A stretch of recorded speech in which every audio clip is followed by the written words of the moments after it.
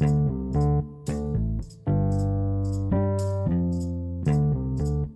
everyone, this is Scott Lutz and welcome to another Bible reading of the day. Today we're in Jeremiah 30, 1 through 24, and then we'll go to Mark 11, 1 through 33. Let's go ahead and read the scripture. Restoration of Israel. This is the word that came to Jeremiah from the Lord. This is what the Lord, the God of Israel, says. Write in a book all the words I have spoken to you. The days are coming, declares the Lord, when I will bring you my people Israel and Judah back from captivity and restore them to the land I gave their forefathers to possess, says the Lord. These are the words the Lord spoke concerning Israel and Judah. This is what the Lord says. Cries of fear are heard, terror not peace, ask and seek. Can a man bear children? Then why do I see every strong man with his hands on his stomach like a woman in labor, every face turned deathly pale? How awful that day will be. None will be like it. It will be a time of trouble for Jacob, but he will be saved out of it. In that day, declares the Lord Almighty, I will break the yoke of their necks, will tear off their bonds. No longer will foreigners enslave them. Instead, they will serve the Lord their God. Instead, they will serve the Lord their God and David their king, whom I will raise up for them. So do not fear, O Jacob, my servant.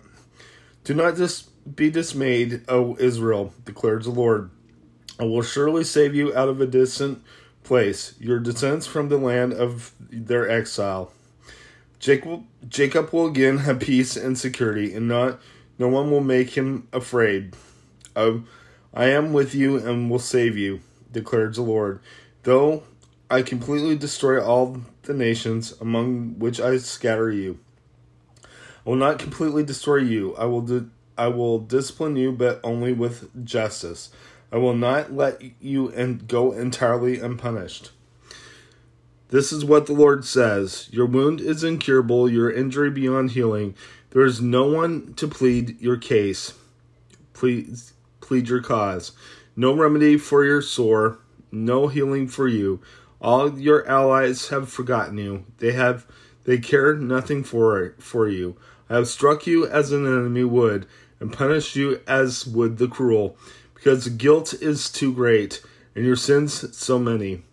Why do you cry out over your wound, your pain that has no cure? Because of your great guilt and many sins, I have done these things to you. But all who devour you will be devoured. All your enemies will go into exile. Those who plunder you will be plundered. All who make spoil of you, I will despoil. But I will restore you to health and heal your wounds, declares the Lord. Because you are called an outcast, Zion for whom no one cares. This is what the Lord says. I will restore the fortunes of Jacob's tents and have compassion on his dwellings. The city will be rebuilt on her ruins, and the palace will stand in its proper place. From them will come songs of thanksgiving and the sound of rejoicing. I add to their numbers, and they will not be decreased. I will bring them honor, and they will not be disdained. Their children will be as in days of old, and their community will be established before me. I will punish all who oppress them. Their leader will be one of their own. Their ruler will arise from among them. I will bring him near, and he will come close to me.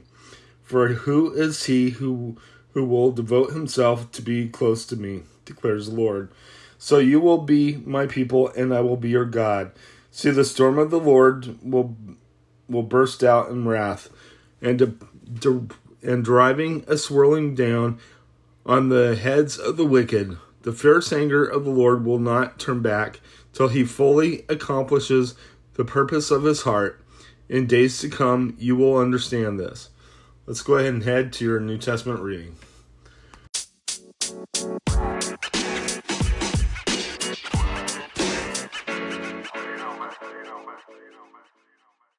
Okay, so now is your New Testament reading, Mark 11, 1 through 33. Let's go ahead and read the scripture. As they approached Jerusalem and came to Bethphage and Bethany at the Mount of Olives, Jesus sent two of his disciples, saying to them, "Go to the village ahead of you, and just as you enter it, you will find a colt tied there, which no one has ever ridden. And tie it and bring it here. If anyone asks you, 'Why are you doing this?' tell him, 'The Lord needs it and will send it back here shortly.'"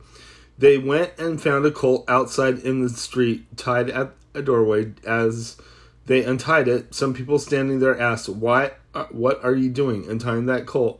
They answered, as Jesus had told them to, and the people let them go. When they brought the colt to Jesus and threw their cloaks over it, he sat on it. Many people spread their cloaks on the road, while others spread branches they had cut in the fields.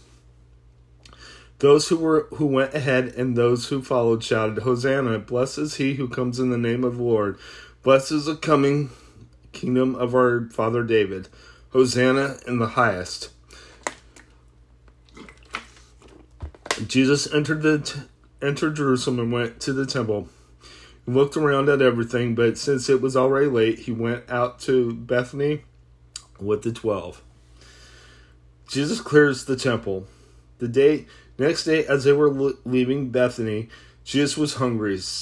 Seeing in the distance a fig tree in leaf, he went to find out if it had any fruit. When he reached it, he found nothing but leaves, but it was not the season for figs. Then he said to the tree, "May no one ever eat fruit from you again." And the disciples heard him say it. On reaching Jerusalem, Jesus entered the temple area and began driving out those who were buying and selling there. He overturned the tables of the money changers and the benches of those selling doves, and would not allow anyone to carry merchandise through the temple courts.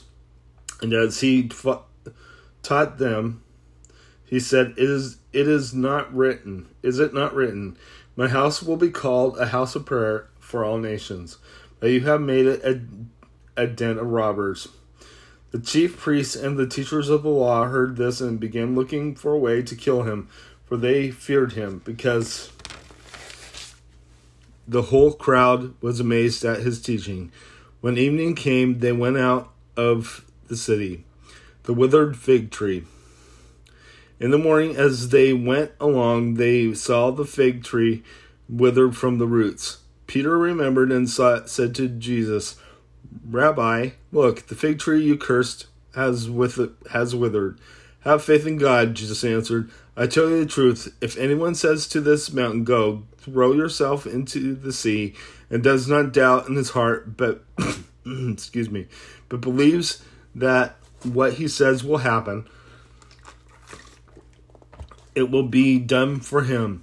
Therefore, I tell you, whatever you ask for in prayer, believe that you have received it, and it will be yours. And when you stand praying, if you hold anything against anyone, forgive him, so that your Father in heaven may forgive you your sins."